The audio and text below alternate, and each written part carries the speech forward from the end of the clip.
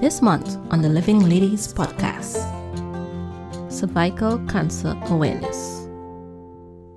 My name is Dr. Roshni Bisunat, and I'm a consultant obstetrician and gynecologist at Southern Medical Clinic in San Fernando. What I wanted to let people know is that this month is Cervical Cancer Month, and this just makes people aware of cervical cancer in Trinidad and Tobago and worldwide. The goal of doing this is to inform and give information to women about cervical cancer and for them to prevent it from happening in the future. Well, I must say thank you in advance, Doctor. There are some questions that people tend to ask. I would like to ask you these questions, and hopefully others would get a better understanding of them. You're welcome, and sure, no problem. Okay, so let's go. So the first thing we would like to find out is how prevalent is cervical cancer in women? Cervical cancer is the fourth most common cancer in women worldwide. And in fact, approximately one woman is diagnosed with this disease every minute. It has been said that cervical cancer can be passed down through family genes like some other diseases. How true is this? This is not entirely true. Unlike some other types of cancers, cervical cancer is not passed down through family genes. It is actually caused by a virus called the human papillomavirus, which we have now had lots of information on in the past decade. Does this HPV infection cause any symptoms? HPV infections do not cause symptoms. You could have HPV and not have any issues at all. Though most HPV infections clear on their own, just like the common cold, persistence of certain types of HPV can actually lead to significant diseases, such as cervical cancer, but also genital warts in women. Is it safe to say that HPV is responsible for other diseases as well? HPV can cause cancers in women and men. Women are predominantly affected, such as cancers of the cervix, vulva, and vagina. And HPV affects men in that it can cause anal cancers and oral cancers. Oh, so that's important to note, right? Women, also men. So, how exactly is HPV transmitted? HPV can be transmitted by any kind of genital contact, not just only vaginal intercourse. And that's very important for people to know because women think it's only by vaginal contact, but this is incorrect. What are the tests done in screening for cervical cancer? Pap smear, which is short for Papa Nicolau smear. And in the last few years, in addition to the pap, which is the conventional slide with a spatula, we now have something called liquid-based cytology, which is very similar to obtain. However, this has a benefit in that it eliminates inadequate results, as well as it can be done if somebody is currently bleeding. What are the guidelines for having a pap smear done? Smears are done when a woman becomes sexually active. So, therefore, in the past, women had pap smears done from the age of 19, whether they were active or not. And that's before the information came out about HPV causing cervical cancer. So, now that we know this, you start doing pap smears from the time you become sexually active, but not immediately. You need to wait a little while for the virus, in case you do get it, to then cause its symptoms. So at least within a year of becoming sexually active. Also suggested, which changed in the last few years, if you are sexually active at a very young age, not to do a pap smear, but to start at the age of 25, because young people have a very good immune system and they're able to get rid of the virus.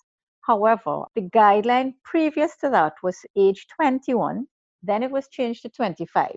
But by so doing that, there have been some women who developed cancers between 21 and 25 and were missed because of that guideline.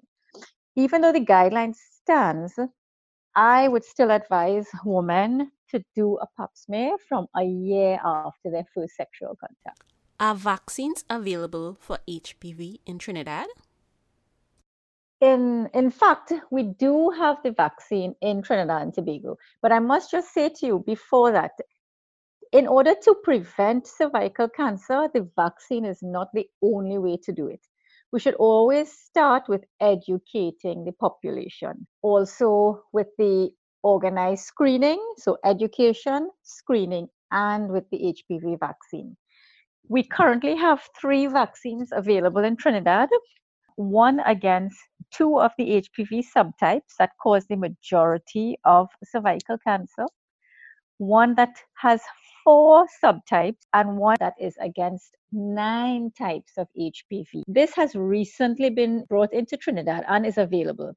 Unfortunately, I'm not quite too sure that it's available at the health centers, but it is available privately. But I am sure that the public institutions will be getting this in the near future. So the best approach is combining education, so having talks, having programs, having lectures about the causes of cervical cancer. And this is very important because if you don't know about it, then you would never do the pap smear. If you understand the importance, I'm sure women will continue to do their pap smears and will not be afraid to do it. And then also organized screening. So this organized screening means basically the current guideline, which I follow the United Kingdom guidelines, is every 3 years.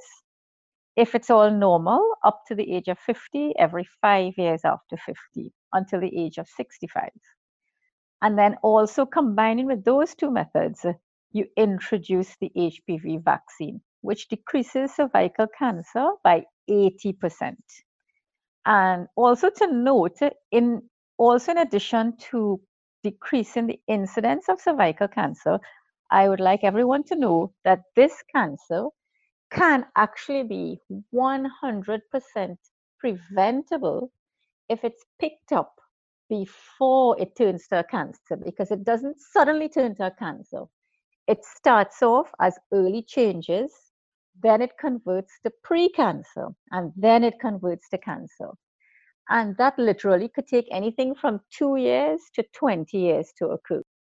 Hence the reason why we try to screen every 3 years.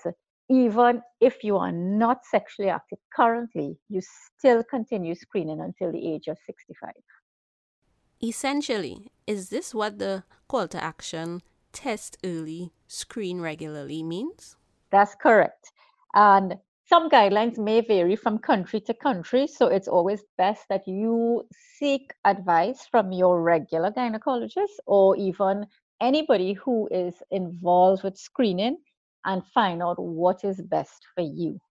Is there anything you would like to reiterate? Again, I'd like to reiterate that cervical cancer is 100% preventable by early detection of precancers. And not to be afraid to find out that you do have a precancer, because if you treat it by removing it, you can prevent this cancer from coming on and you can live a normal life expectancy. And that's wonderful news to hear. Thank you, Doctor, for taking the time out today and sharing the information on cervical awareness. You're welcome, and we'll talk again. If you would like to contact Dr. Roshni Biswanath, you can check out her Facebook page, Living Lady, or call her at 290-1249.